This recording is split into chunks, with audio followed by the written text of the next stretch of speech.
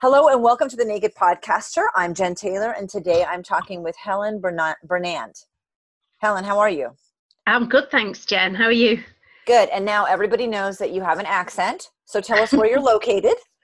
I'm in the UK, in Northern England.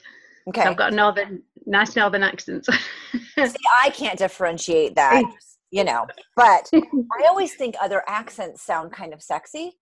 And so then I realized, well, if you have an accent to me, then I have an accent to you. So I'm equally as sexy. So here we are. Sexy girls.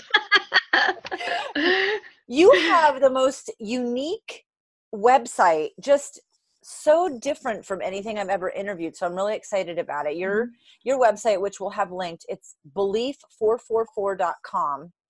Tell me about this, what you're doing. Okay. Well, we primarily it's horses that we care for.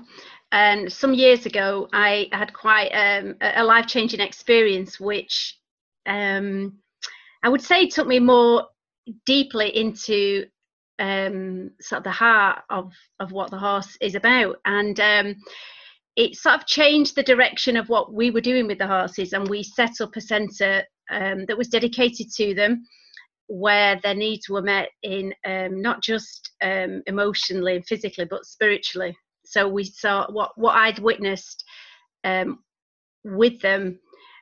I realised that by creating this space that was sort of evolving and developing to meet the instinctual needs, was freeing them in a way that then I could receive back from them.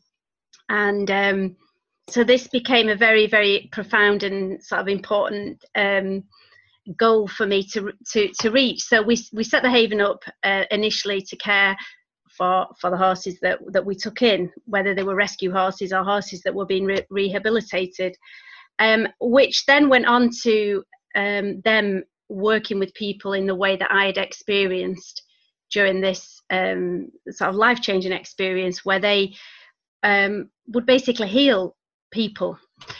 So that's sort of what we started caring for them, and then they just started caring back for us, basically. So that's what we do. I would say the main part of our work now is sort of sharing that connection that we found with other people. And it sounds quite sort of simple and easy, but you can imagine it's quite hard work, especially while we're building up the environment, and we are trying to constantly and by subtly watching them and observing them, meet the needs in a more natural way, as opposed to just treating them like domesticated horses. We are reading individually what each animal that comes here really needs, and adjusting the environment, changing things, and really making sure that their lives are fulfilled to such a depth that they're really experiencing life. They're really experiencing who they are, and in that we really witness a freedom and a contentment, which is just mirrored back through the work that they then offer to us and other people who come.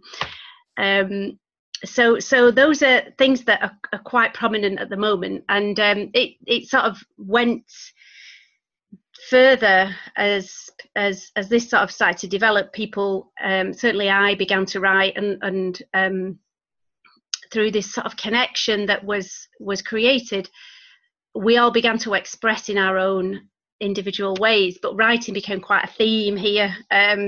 So most people that come usually tend to write and start to express through writing or poetry, and this is another area we have sort of developed to help people's potential be met, and to find out who they are, and to create, really bring that into the day-to-day lives.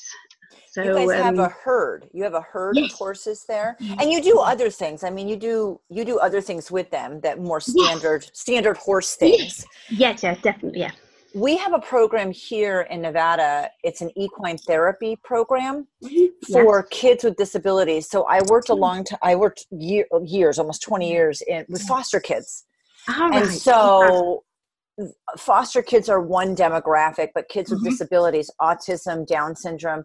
And we have this amazing program through the university here for equine therapy. So I've actually been there and interviewed them years ago, and I've seen their program. So at first, when you look at your website, you know, I'm like, okay, so we're getting healed through horses.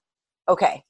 And at first glance, that might seem a little out there. And then I'm like, oh my gosh, this is just like what they do here. I mean, the similar thing, the ability to take an animal and their energy and the person and their energy and work to heal them. And when you look at a child with a disability, it makes this enormous impact. It's huge. Yeah. It's huge. And so you're doing that with a different or a more broad demographic of people. Yeah, we do. And we have worked with children, and we have different, we have someone tomorrow actually who's coming with Down syndrome, and we work with them in a way to really get into that place where each individual can read what the horses are displaying in order to deal with whatever it might be that is, and you will have seen this when you work with them, with the children, particularly I think children or adults with additional needs tend to tune in really quickly to that connection. It's sort of instantaneous. They're on that wavelength. So the speed of the healing and that sensitivity between them and the horses is quite profound. I think I tend to see with us who are thinking all the time and going out there doing all the linear logical stuff, maybe takes a little bit longer to just settle into the environment, just accept the environment, let go of what we're usually doing, to really tap into that inner communication and inner connection, which is beautiful. And I haven't seen it yet where they haven't been able to trigger that relaxation response in somebody and just really ground them and bring them back to themselves, to begin their sort of unique session. Because again, I'm sure you saw with the kids you work with, that it is quite unique every time, because the horses are reading what's happening in the moment and working with what they see on the day. So yeah, we work with pretty much anybody, really, anyone who I mean, this maybe sounds strange, but you just it's like the animals have already tuned into who's coming. It's like they know, and we get connected up with people who are ready to come. It's one of those intuitive. It's intuitive. Yeah, it is. Yeah, definitely. Yeah. So it's beautiful to watch, and it's something that I have had to learn not to try and control, or I have to allow it to evolve, and I have to so it makes me really work on myself at being present, accepting, allowing, and not goal setting, because you know we tend to have that, you know, especially when we're creating something, you know. So I've learned to go with the flow. I've learned to accept who they choose, who they are choosing, really, and who are choosing them, and facilitate as best I can, you know. And that's what we want to do. I know that you talk a little on the website about fostering animals, horses. So I recently saw a video about dogs who are abused. And how they can be horribly abused, right? And then you get them out of that situation, and you take care of their health first, which is the most urgent issue. And then you kind of open your arms to love them, and how instantly they switch. Whereas people, we get really stuck on what happened to us. We, like you said, we're analytical. We overthink it. We can't just let that energy kind of flow. And how these dogs are just, I mean, it's like nothing ever happened. They will love the next person unconditionally, even after this horrible life. And horses, I'm guessing, are the same.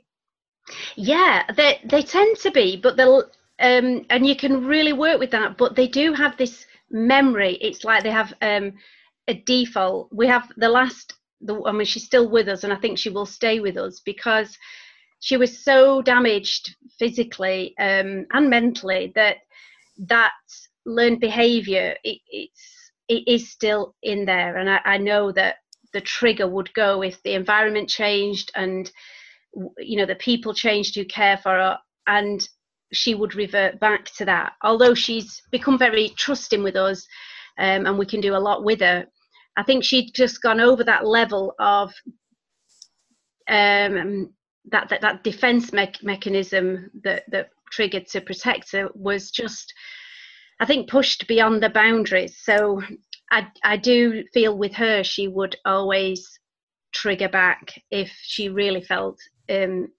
frightened again. But with the others, they all have seen, she's the only one at the moment that I would say we've still got quite a long way to go. Whether she'll ever fully let go of the trauma, I'm not quite 100% with her, but the others definitely, as they've let go bit by bit. And it's been a process. We they have taught me quite a lot as I've gone through the processes of helping them unlearn or undo. They're teaching me something quite enormous back. So it's always a two-way thing. But when we have got to another level of understanding and released a fear or an issue that has been learned, then the trust is phenomenal. It is beautiful. And so I would say, certainly from my point of view, with the ones we've got, 90% of the time, it's similar to the dogs, that they're letting go of it and then they're fully trusting. But just that other 10%, it's as if they're just still holding on a bit and still just not quite. But like we take rescue dogs in as well, and like you said, they're amazing. They settled into our environment. They're 100% with us. They're not always 100% when I take them all out together. They're a bit wild. But definitely, they completely 100% love us back. And it's very rewarding and enriching, definitely. You have 2 books published? Yes, I do. You have 2 books published. We'll link all of this. Okay. And your daughter Emma draws and paints. Yes. Yeah, and she's just released. She's just published a poetry book. She's just done. She started her sort of creativity started coming through in spoken word poetry. So that's sort of taken. She's just been working with National Youth Theatre, a festival. So. Again, it seems to have looked that the experience I had with the horses seemed to unlock us all into this sort of creative mode of sharing, either through writing or Emma acts as well, and poetry. So it's certainly become an outlet that we didn't realize we had. Right, and you have a song. So yes, I listened to that. I know. I'm linking it. It's so neat. It's so exciting. So take me back, because you weren't always on the horse farm. Mm-hmm, no. So let's discuss your life. Okay. Well, I've always I love the horses, and it's something that I'm really passionate about. All the animals. It's just me, and I think as I grew up, people thought I was sensitive, and it wasn't. Some of the feelings that I had and that I felt a connection to with animals was seen as not a strength to have, if that makes sense. So you hide it a little bit, and I would say I didn't always maybe say what I truly thought, because it wasn't accepted in a way that was maybe acceptable as in the years that I was growing up. Then I did normal jobs. I did want to work with horses, but I was discouraged too. So I just did jobs, lots of different jobs. And then it was after I had Emma, I went back to train as a teacher, and all this time I'd had horses and done a lot with them.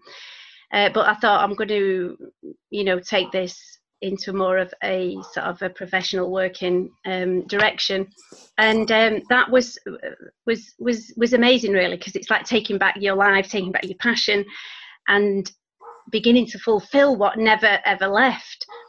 And during that period, so I was teaching and working in colleges, and then I decided to to cut a long story short, I really enjoyed the anatomy and physiology. So it was watching the horses move, working with them with injuries, and I went down the route of rehab and care. And in that period of time, it slowed me down because I had to be more present with the horses. I had to listen. I had to observe. It wasn't just about getting the horses going and doing the exercise and the regular sort of management that we would do. There had to be periods where I was just still with them and listening with my hands, usually if the hands were on, or physically watching, obviously with my eyes. And in that was, I think, one of the turning points that definitely took me into a place of communication that I hadn't experienced before. So they began to communicate how they were feeling through, just through the soft tissue, through the muscles, through the movement, which I started to read and process very differently. It was like they had this huge amount of data to share with me physically through my hands and what I was seeing. And that, I think, was the beginning of communicating with animals at this deeper level. It was this listening that I hadn't really stopped for long enough to listen to before. And that was, I think, the start of the journey into being able to,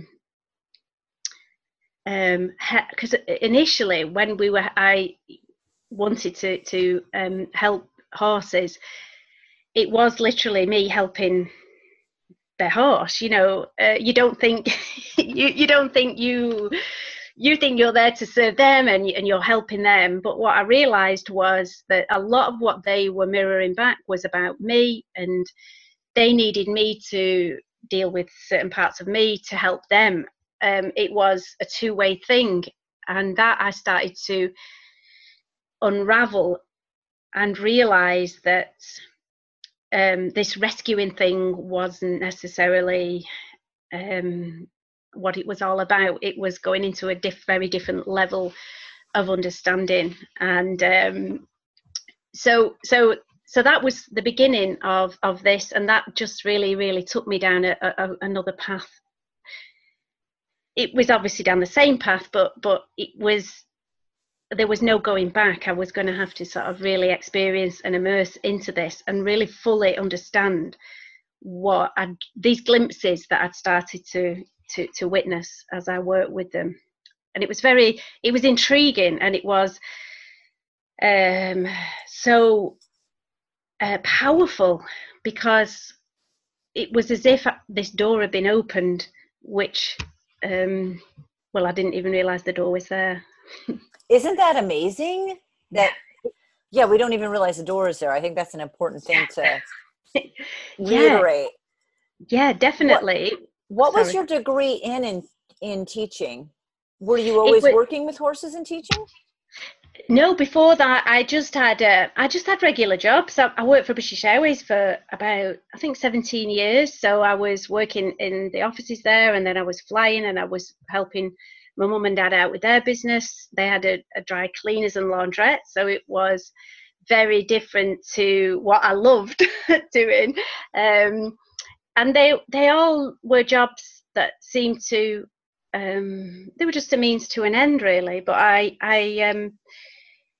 never felt, I always sort of felt this sort of empty void, this emptiness that I never seemed to quite fill. It was one of those feelings that, it took life-changing events and struggles and challenges to really see that was never going to be filled until I followed what I believed in, and I followed what I really truly was passionate about. So So yeah, so going back to the horses, yeah. So I trained as an instructor, and then I trained in anatomy and physiology. So I was working with sort of rehab. It was all sort of the rehab work, and well, we did the teaching sort of fizzled out because of the draw in this direction, where we started to work with people with the healing work. So it was really quite a funny balance at the time, trying to work with a horse when somebody wanted to go and compete with it. And then I was having this experience where this horse was completely showing myself all of who it was, and for me then to see it in saddles, bridles, and sometimes being forced to do something it maybe wasn't actually wanting to do. So I couldn't work with those together in the end. One had to go. And because of the nature of what I found with the horses as I'd gone down this path, because I met them on a completely equal footing, and not that I thought I was there was any hierarchy before that, but in the natural process of when I was younger and being trained and learn to ride, and you go through all the in the UK, it's the passing with them. It's you, the trainer or the teacher, and the horse will or must do this or that. Well, that wasn't what I experienced during this period, and I had to find ways and techniques to work with the horse in a non-force way. It had to always be on an equal and mutual footing for me to fully honour what I had been offered. So yeah, bridles and saddles and shoes and all sorts of things went out the window, and we found new methods, and overcame any kind of fears, and chose to start to work with these horses so that they fully were given the full respect and honour that I could give them. It sounds like you finally just started a job that was more your passion instead of one that you just did to make money. Yes, yeah, and exactly. Then, okay, so that was the segue I was trying to figure out. You eventually just did what you loved and trained in what you loved to make money instead of the other thing, which is awesome. And then that just evolved. So that's what I thought. I was, okay. So that is amazing. And then it really evolved. When did it become, now you live on the horse farm. You own it and you run it. So you did the training and you took the job in something that was your passion, which was a huge life change. Yeah. At what point did that segue into you having your own place with the horses, and how did you manage that? Well, that was really we the change for that.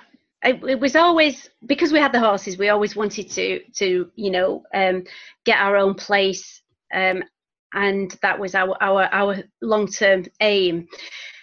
And we always wanted to live with them, so that because it is quite difficult when you're not at the same place and you're having to move around every day. So that was an aim. But when we lost the child, and I think both of me and my husband were going through the grief, it was one of those periods when it's all the things that you think you should be doing just drop away, and the things that we were passionate about really step forward. The compassion and love for life and other people, and serving the world in a way that was suddenly, we weren't aligned with the life we had. When we lost Samson, it was like bam, he threw into our world a wake-up call. It was like, this is your life. This is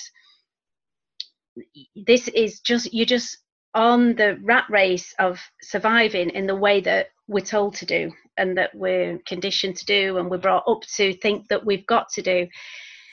But with all that away at that time, and in that space, that period of grief, that wasn't sort of in our sort of main sphere of thought. And we, certainly me at the time, because of how the horses healed me and helped me see life and see the blessing of a death and the blessing of life and death. I knew that that my life was dedicated back to them, and I knew that they were here. They had far bigger purpose than I ever realized. So that was really the pull, and that just suddenly, my husband ended up leaving his job. They weren't very, he was going through his own grief, and they really weren't very, I would say, compassionate towards him during that time.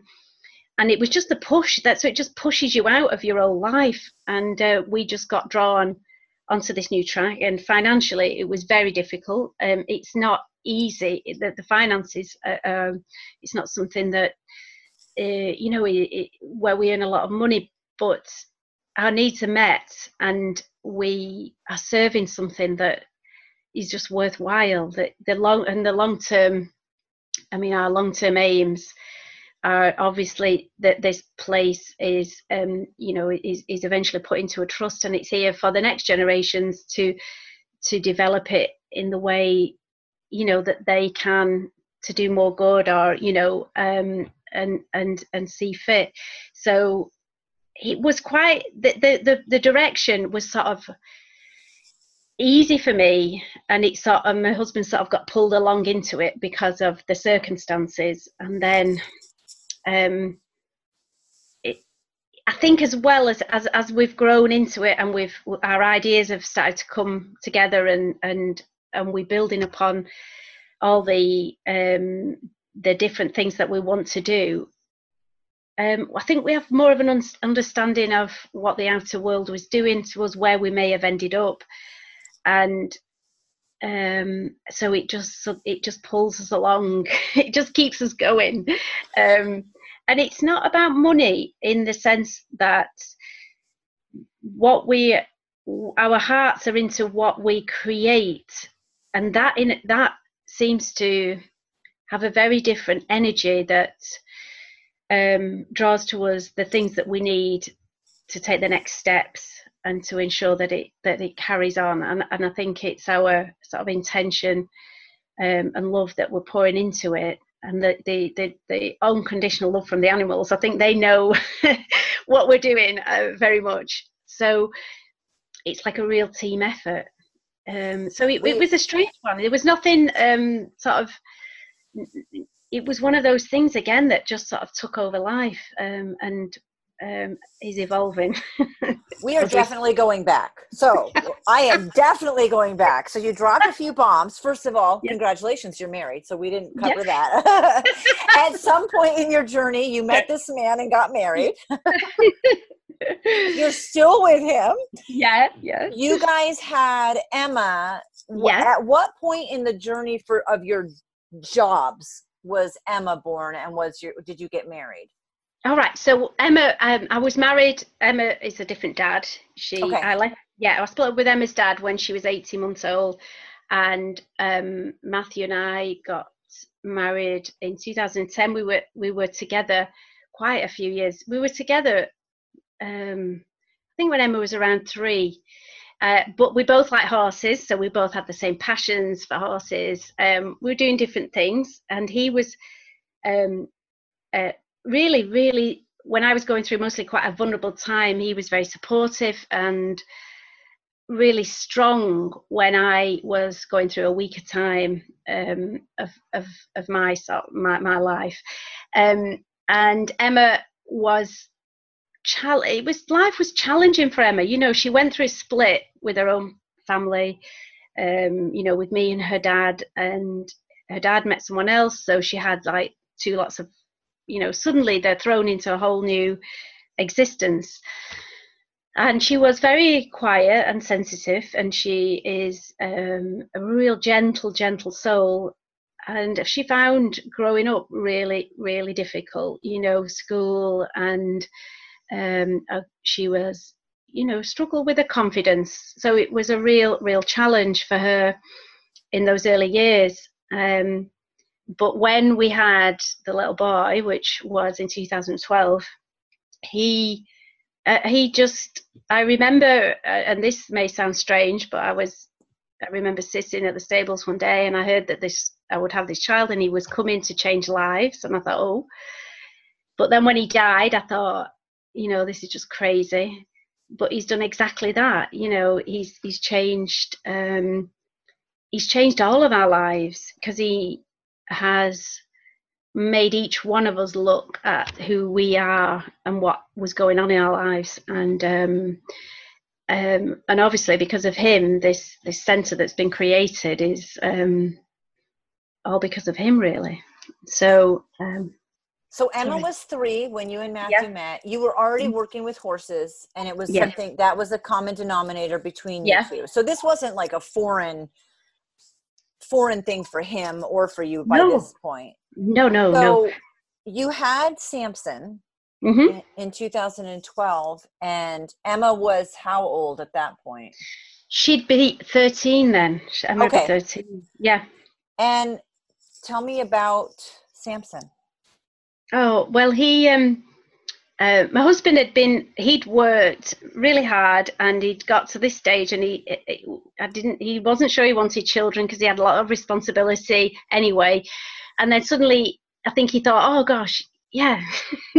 So we thought, so we'll try for a baby, and we did, and Samson Samson was born on the 21st of December 2012, and he wasn't alive. And we were obviously devastated, and we took him. I've just written actually a story for it's a book of change with sacred stories, and it's a short story, and it actually describes what happened during that period, and how we brought him home and showed him where he would have lived, and all the hopes and aspirations that we had for him. And it was one of those times where, even though you're going through grief, I felt completely blessed, and it was Christmas time, and I remember seeing a lot of beautiful, I looked in people's homes and saw these beautiful trees and Christmas lights and families together. And I don't know, all I can say is I felt such joy for them.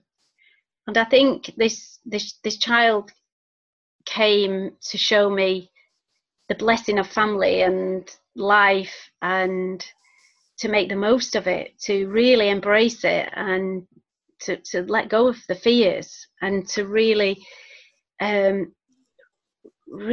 get stuck into living, and stop hiding, and don't worry about all those things that you think you should do, or you might upset, or if you do this, or all those little things that you just hide away inside yourself, that you just never draw to the surface, because you're so frightened of anybody seeing it. And like I say, it was the strangest time, because although I particularly, I think I sort of grieved initially first, and Matthew was sort of holding on for me, and as I was sort of moving through it and getting to grips with it, he then sank into his grief. So we went through a strange time, but in that, I think we were all united, and particularly Emma, because it was as if it's as if he wove us together. It's like he brought her this abundance of courage, and she started to face so much that she struggled with. And we used to talk about him, and we knew it. We just believed he was with us. We felt that he was with us in spirit, and I do believe he was the one that really triggered me to really see what the horses were actually saying to me, what they were sharing with me, which was, again, life is phenomenally beautiful. Make sure you look under those covers, Helen. Make sure you peel back all those layers, and make sure you don't miss it. And without him, I would have missed life, definitely. Oh my gosh. Thank you for sharing that, because Yes. as a mom, Yeah, I know. yes, I'm hugging you from the Yeah. US to the UK. Oh. But what a great outlook. And then you hadn't gotten the house at that point yet. That's what really triggered this pretty phenomenally enormous change. I love what you said about, it's not about the money, our needs are met. A lot of times we do have to meet the needs, we need them. Money is energy also that we're exchanging. And so although you can be very altruistic and pure in your intent, you do need to pay the mortgage. Definitely, yeah. So, well, that was one of the big fears, I think, because I thought this is the path that is so profoundly powerful. And every day I wake up, it is drawing me down this path. So do I follow this path that is so powerful and that is saying, come this way and take the risk, trust it? And do I trust that if I take this path, our needs will be met and we will be able to fulfill this? Or do I follow this other path where it was split? So it was sort of, I remember sort of feeling I'm making an all or nothing. It's all or nothing. That's how it felt. And I think because I feared that, would I be able to fulfill this role of facilitating then to share this with other people, and would anybody want to pay me for it? Am I worth anything? It's all those feelings of worth and value. And that one has been a huge one for me. Not that I don't have complete value in what the horses do. It was the valuing of me as a facilitator, and being able to I suppose overcome those feelings. That if we go back to when I was younger, it was the responses from people when I was younger that these connections and feelings I had for animals were seen as a weakness, sensitive. They were all negative responses. So this was something that was being dragged to the surface, that I believe Samson was saying, bring these to the surface, because these are your strengths. These are what are going to make your life fulfilling. And so I did, and I do even today. I really have to work on keeping that focus strong, because the amount of work that we do to keep this going and to build it, and to just do the day-to-day care of looking after the horses, takes a great amount of faith and knowing and trust that is a divinely guided job that I've been given. And so some days are quite big on having that trust and faith that this will financially always be balanced, with what we give and what we receive. So I understand what you're saying. Well, I mean, it is the reality, right? Life does have to happen. You can be a nonprofit and give 90% away, but you do. The bottom line is we need to eat and have electricity, or right. Definitely. But I get having the mindset of both. I want to ask you a question. I love that you just brought up how you felt as a kid and how that was always being stuffed down. And now here you are, the death of your son, and doing what you love, but all of those feelings from the young you, little girl Helen coming blasting to the surface. I know when I did a lot of work on myself, I never liked the word fear, although I know I have fear. But the word that was really poignant for me was shame. I felt shame, and I think it is hard to look in the mirror and face those demons, whatever your demons are, and name them and discuss them, and then try to either change those parts of you into something positive or eliminate them. That's a lot of inner work. So definitely. The horses are helping you with this process. And Matthew was on board. Was it harder for him or harder? Because you're both, this was a hard decision to jump into, to do this. I Yeah, completely understand that. Were you on board together? yeah. I think I had started to. I'd known. I mean, from being young, I'd always sort of dreamed of having this sort of place for animals. But this was very different in the sense of, well, we'd got to this place of, right, we're gonna set this center up, but it was on an equal footing with these animals. So it wasn't me rescuing animals. This was me supporting these animals, not having pity for them, bringing them in, working with them, and then allowing them to shine in the way that they mirrored, or they were asking. Matthew was most probably still in quite a state of grief when, and he was really pulling himself through into, he knew he couldn't go back to the old way, but he didn't really know where he fitted in the new way. It was, and him being a man, and he was in the building industry, so it was quite a, a masculine, quite a, environment.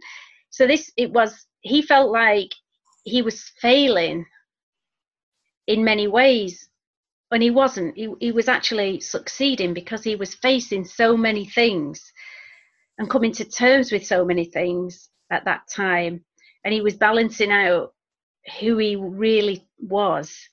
That period wasn't lost. It was actually a really important time of growth, although it was, for him, it was really challenging. So at the same time this is going on, and he knows he wants to do it, and he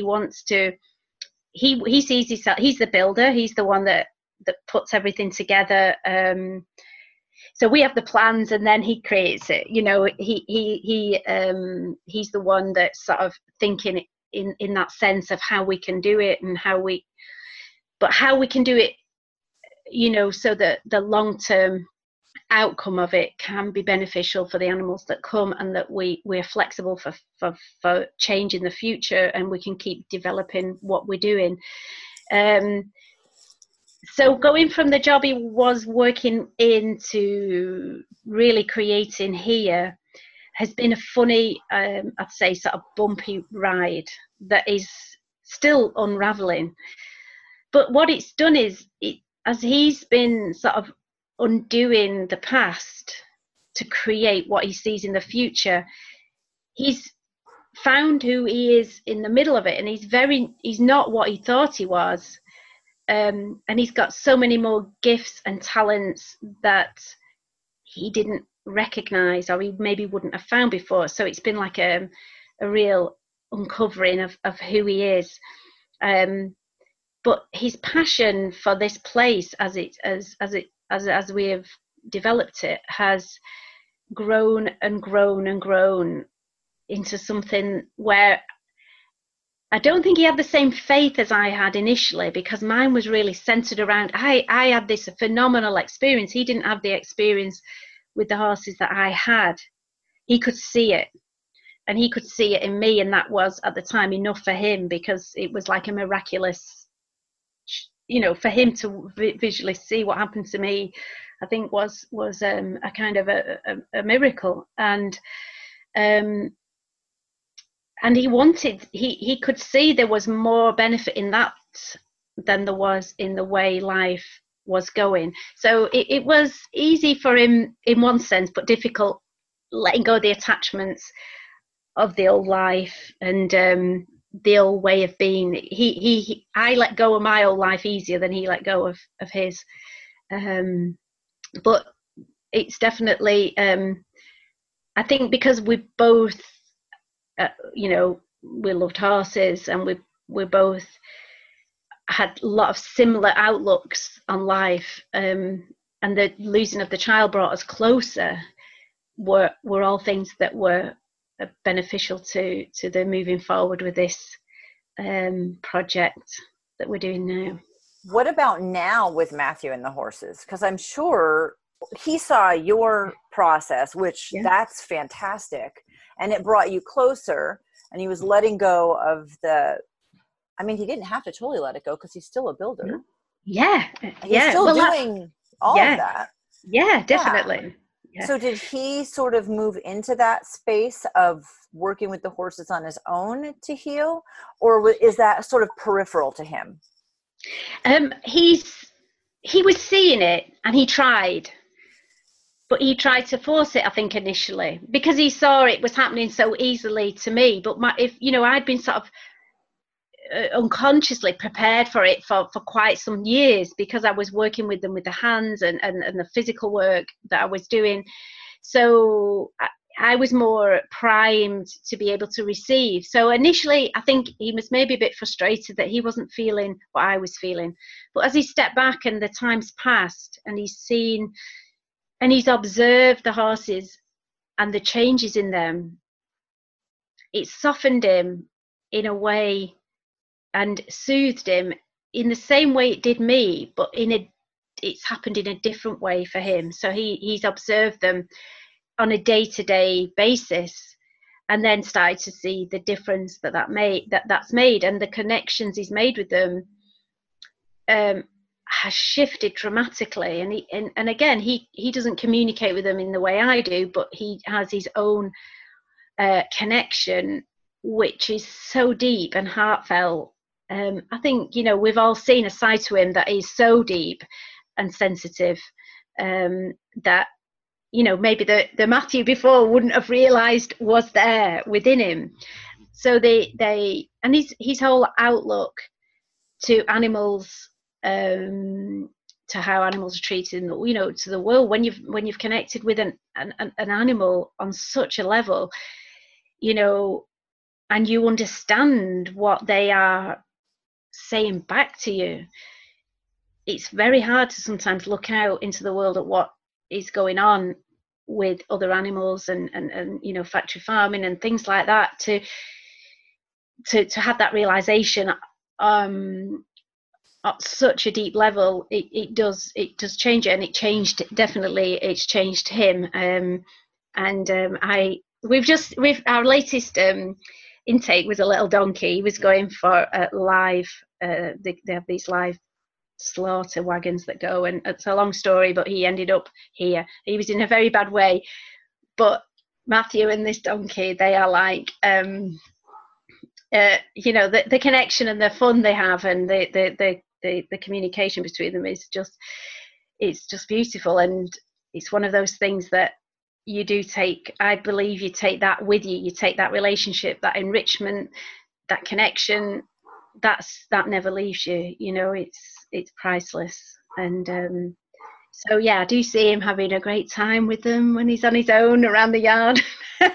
There'll be some loving going on, and I'm sure a few years ago he would have been ridiculed for some of the things that go on here now.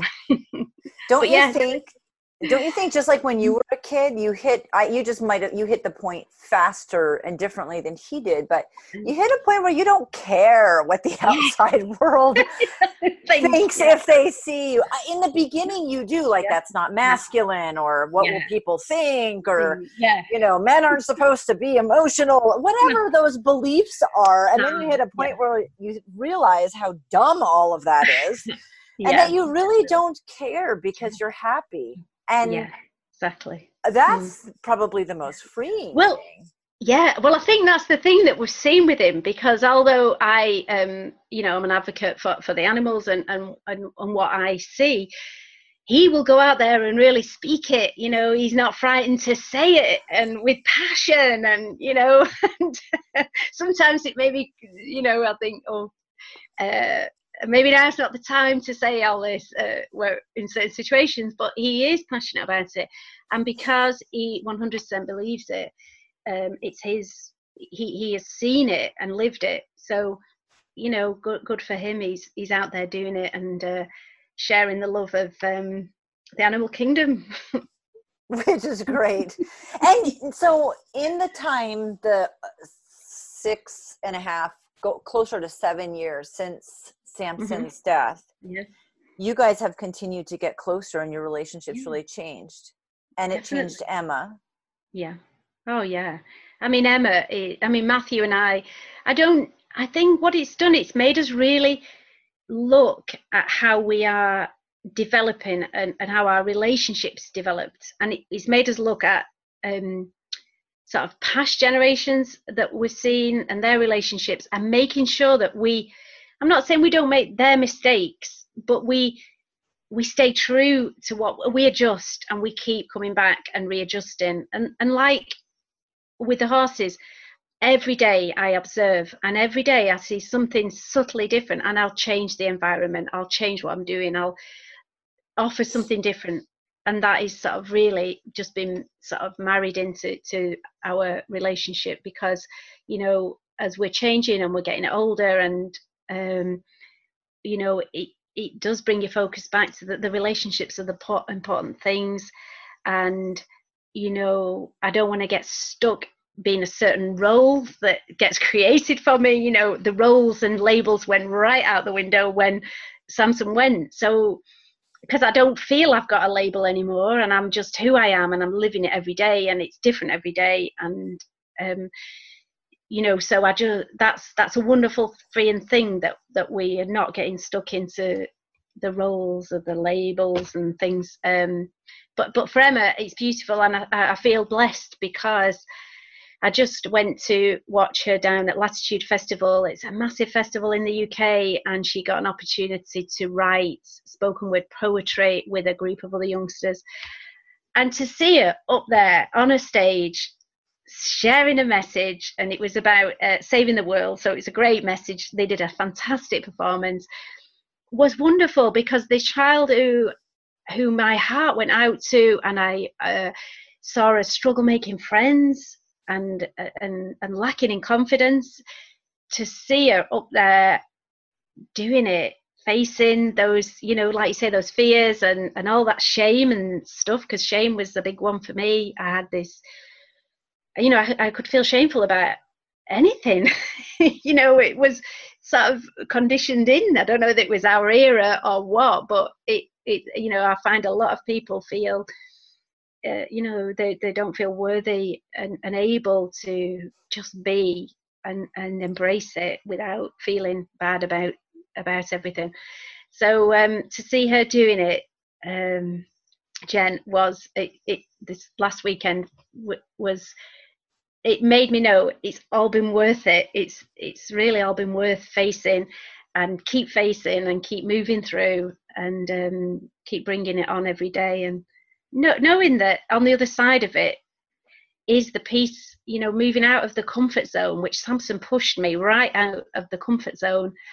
And I was left in this sort of what felt like no man's land, led me to, you know, like a paradise, really. And that doesn't mean it's all happy and great all the time. There's good days and what we see as bad days, but they're all great days, because we're not worried about facing whatever comes. So life for me certainly was a lot easier when I didn't judge it as good and bad. It was just what it was, and it was great. We've got a day to embrace. and again, and I think what the when I work with the horses, where they go, that level of communication. I know people maybe think animals are sort of lower in the pecking order or consciousness, but for me, it's not. They can pull into a higher level of thinking or being, I should say, where they can show so many perspectives on a situation. And in that place, the potential to create is mind-blowing. It was mind-blowing. It's like any situation you see yourself stuck in, if you can draw yourself up into this place, you can change it. And I think they taught me about focus and holding a new focus, and not being frightened to hold that focus, even if it wasn't initially happening, but keep holding it till now. You know, I find myself sometimes, I think, oh my God, you know, I've held that focus and it's happened within 24 hours, you know. So they're just teaching me a new way to live. You know, they're still teaching me 7 years down the line. I go out every day and think, right, you know, okay, what will it be today? And I'm open to that learning. I imagine that it would be really difficult for people. I mean, a lot of the processes, but that being in the moment, and not worrying about things and taking it a day, like, wow, let's see what's going to happen today. I don't know. It's an adventure. Like, wait, we don't know. To not plan out every second would be difficult for people. So I bet when you have clients that come, I'm imagining, you watch their process, like you said, the analytical brains, where all of a sudden there's got to be a shift in these people, and you must just go like, where you watch take this huge breath for them. Well, it's amazing because the horses actually do that. They'll come in and they will emphasize the breath in, and it's so loud, and then another horse might emphasize the breath out. And each horse has a particular sort of character, and for whoever moves in to work with the person, I'm very aware of what they'll be working on, so how they've started to work, they sort of, it's like a dance, really. So I'm watching and understanding, and sometimes I have to be so patient because they are waiting for a particular moment to move in to deal with whatever the person might be just holding on rigid initially. What on earth is going to happen? I'm in this field with this horse, this woman, and what am I doing here?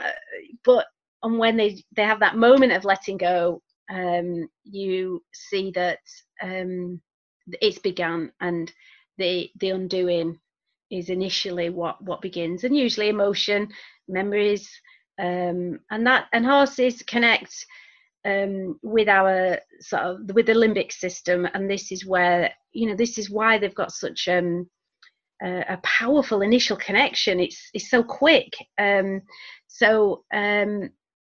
So that's basically, that's how it all starts. And so I don't even really have to do the breathing in and out anymore. I did used to say breathe in and breathe out and relax into the environment, but they've even taken that on, and so I do say, listen to what they do, listen to the body, listen to the physiology.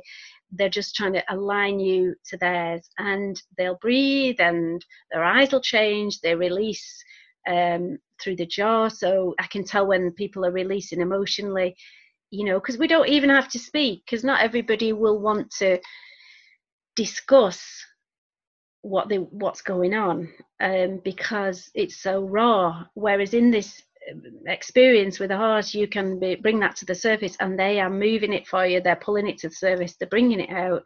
They're allowing the emotion to flow, and there you can start to bring in different perspectives of it. You can see it from another point of view. You can draw out of it the positives, the things that maybe enriched you, that have given you strength, that you can now face and take forward into the next stage.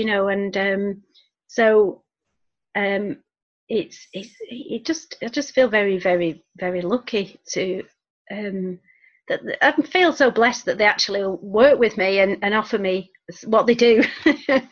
So it's very rewarding. And you get to pass that on to other people now.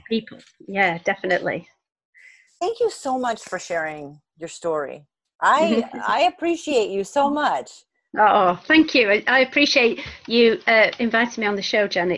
It's a pleasure to share it with you.